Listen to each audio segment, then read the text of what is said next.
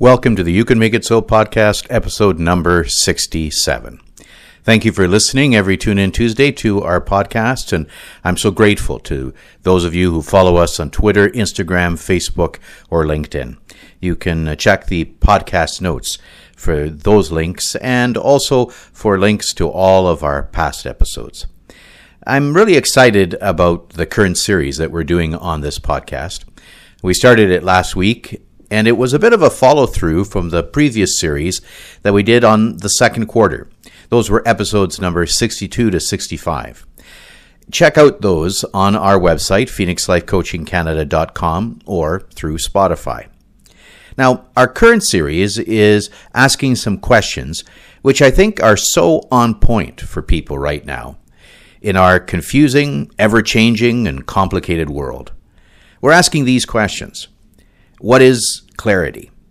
How is clarity different from confidence? How is clarity different from certitude? And why do we need clarity? Last week, in episode number 66, we discussed what clarity is and how it is different from certitude. Because when making a decision, we reach certainty or certitude when we have all of the necessary information available to us and we know the best choice for us beyond any reasonable doubt. Needless to say, certainty or certitude is rare. In contrast, clarity comes when we know what information we have at our disposal, we know what degree of uncertainty we are working with, and we have a sense of the best choice. Rather than giving us perfect confidence, clarity simply points out for us the best direction based on incomplete information, but yet the information we have at that moment. In last week's episode, we discussed why this distinction between certitude and clarity is so important, because it helps us to avoid decision paralysis. And decision paralysis, as we discussed last week, is when basically we just don't do anything because we don't feel we can do anything. But that in and of itself is doing something. Doing nothing is doing something. But doing nothing is not getting us forward. And so we introduced a new method, a tool to aid with that. Agile decision making. And as we discussed last week, it had 7 elements to it. Now, that's where we're going to pick up. We're going to discuss those 7 elements of agile decision making. But before we do, if you missed episode number 66, I want you to pause this episode right now and go listen to episode 66 first. You have 20 minutes. Yes, you do. So take it and go listen to episode 66. And then come back and listen and pick up from this point forth. Because like we enjoy saying, it's time. It's time to get after it. Let's make it so. All right. So you want to avoid decision paralysis. You understand the difference between certainty or certitude and clarity. And so we have agile decision making as our new tool. Now, agile decision making was birthed in response to that decision paralysis, which usually demonstrates itself in a feeling of vulnerability, uncertainty, complexity, and ambiguity, all cultivating itself and rolling into one big feeling of, I don't want to do nothing. But not doing anything is doing something. And so agile decision making is deeply ingrained with the understanding that we need to move forward on things. The time comes that we do need to decide. But agile decision making helps us to rely on others, to know that moment, and to decide and to do. Agile decision-making is collaborative decision-making. It's a network of decision makers that helps us to reduce our blind spots. It takes the stress off a little bit, and it ensures that the decision that we are making is an accurate one. And that leaves us with that feeling of clarity, even when we don't have certainty. Now, we touched on what are the 7 elements of agile decision-making. Let's kind of bring them up to the forefront again, and then let's do a deep dive on all 7. The 7 elements of agile decision-making are: collaborate on decision-making, avoid hierarchies, acknowledge your vulnerability, learn from the future as much as from the past, observe your own ideals, make the best decision given the circumstance, and lastly, communicate your standards to your team and organization. Now, these techniques that we're going to teach, they help to reduce the risk of falling prey to feeling uncertain and help us toward both clarity and certainty. Let's look at the first one: collaborate on decision making. One person alone can never get a grip on the abundance of information we are facing in our complex time. Therefore, as a leader, you must learn to make decisions together. Reduce your blind spot. Seek advice. Discuss the ins and outs of everything. Get feedback on your own thoughts and give feedback to arrive at a decision together.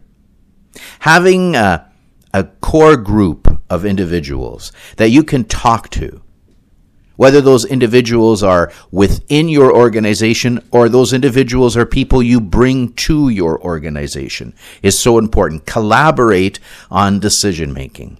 I know I'm very privileged to be able to collaborate with so many individuals through my individual coaching, but also through the work that I do as a trusted advisor to a number of companies.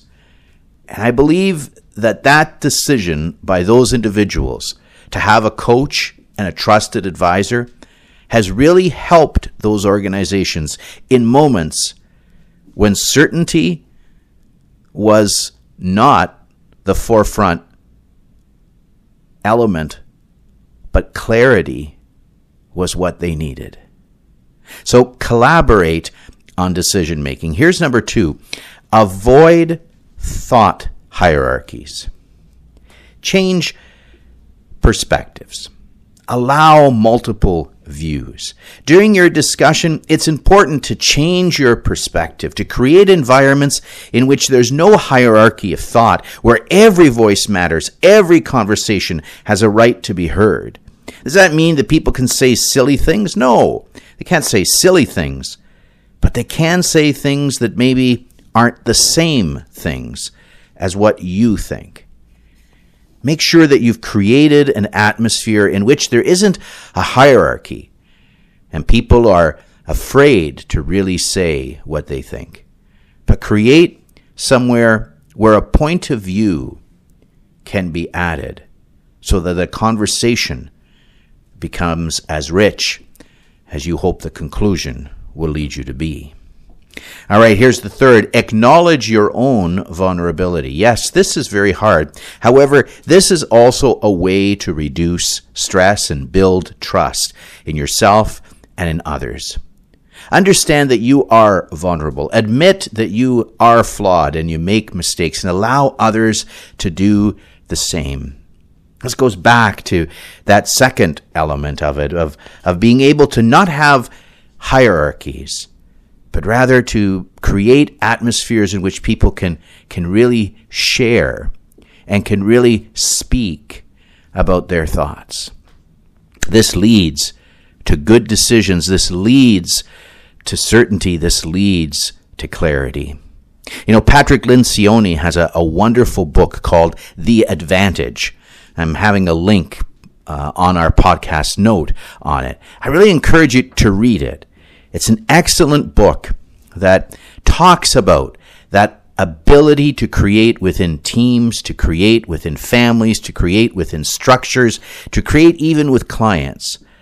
That ability to avoid hierarchies and acknowledge your own vulnerabilities. All right, let's look now at number 4. Learn from the future as much as from the past. You know, in complex situations, it is as important to learn from the future as it emerges as it is to learn from the past. Try and envision what might happen tomorrow, which solutions you can produce for the issues that the future holds, as much as trying to just respond to the things that are happening in current day or have happened as of yesterday.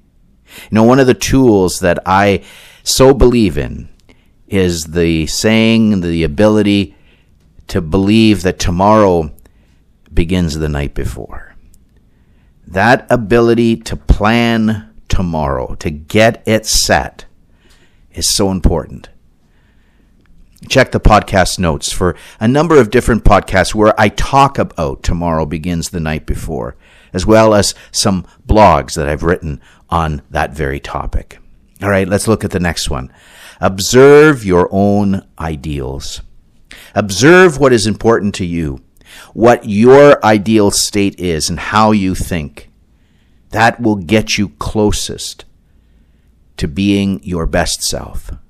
Once you know your best self, once you understand your biases, once you understand how you need to switch topics from time to time in order to remain focused, once you're willing to admit how you look at things, well, that will lead you to be able to propose options, to look at ideals, to consider different ways, and to be able, once again, to make the best decisions.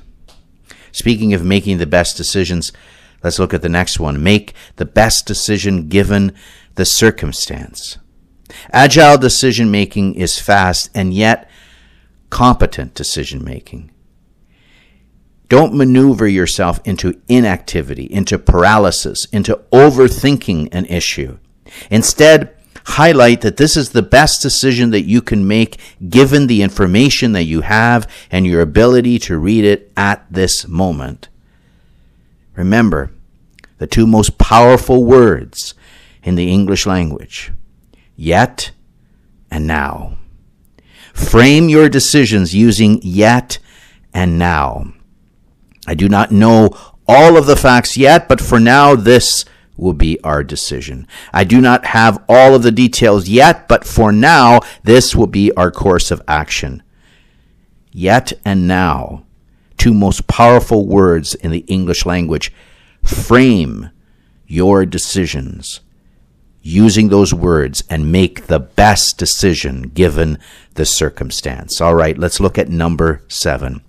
Communicate your standards to your team and organization. Communicate with decision makers in the rest of the organization and in your team. Keep your team informed. Let your team know early on how it is that you are arriving at the decisions that you are arriving at. Look for moments of solid collaboration. If you can do that, you will find that your team will be on board. You will find that success will be easier. You'll find that everyone will be rowing in the same direction. And that's how you get there faster. All right, let's wrap up. These 7 tools don't mean that you're going to never make mistakes. And those 7 tools don't mean that you're always going to get buy-in for your ideas. Contrarily, it means that you are also willing to lean in to your own shortcomings, in fact. These tools, in fact, help you to realize that sometimes you're unable to make a decision, on your own at least, but that you can make a decision with the help of others, and that decision will be sound, even in the midst of a complex situation. Now, we're going to keep talking about clarity and certitude and confidence this month. And you might remember that last week I invited you to work on a little something. I invited you to think of a big decision that you made in the past and what you liked about it, how you did it, but also what you would do differently. For example, you might have said, I like the outcome that I came to, but I dislike that it took me so long to come to it. Well, I hope that you did that. But now I want you to build upon it. I want you to take that same decision, that same answer to the example request that was made last week, and I want you to apply 4 of the 7 elements of agile decision making to that decision. How would having applied 4 of those 7 made your decision either easier or faster to come to? That's what I want you to work on this week, and that's where we're going to pick up next week.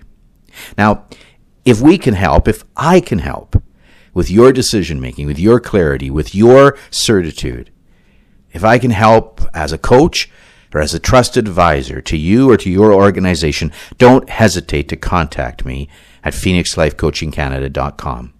We're here to help you with your clarity, and we have a track record of clients who thrive. Now, if this content and this podcast is helpful to you, and if it's meaningful, it would mean the world to me if you could rate it or write a review. It will help give our podcast more exposure.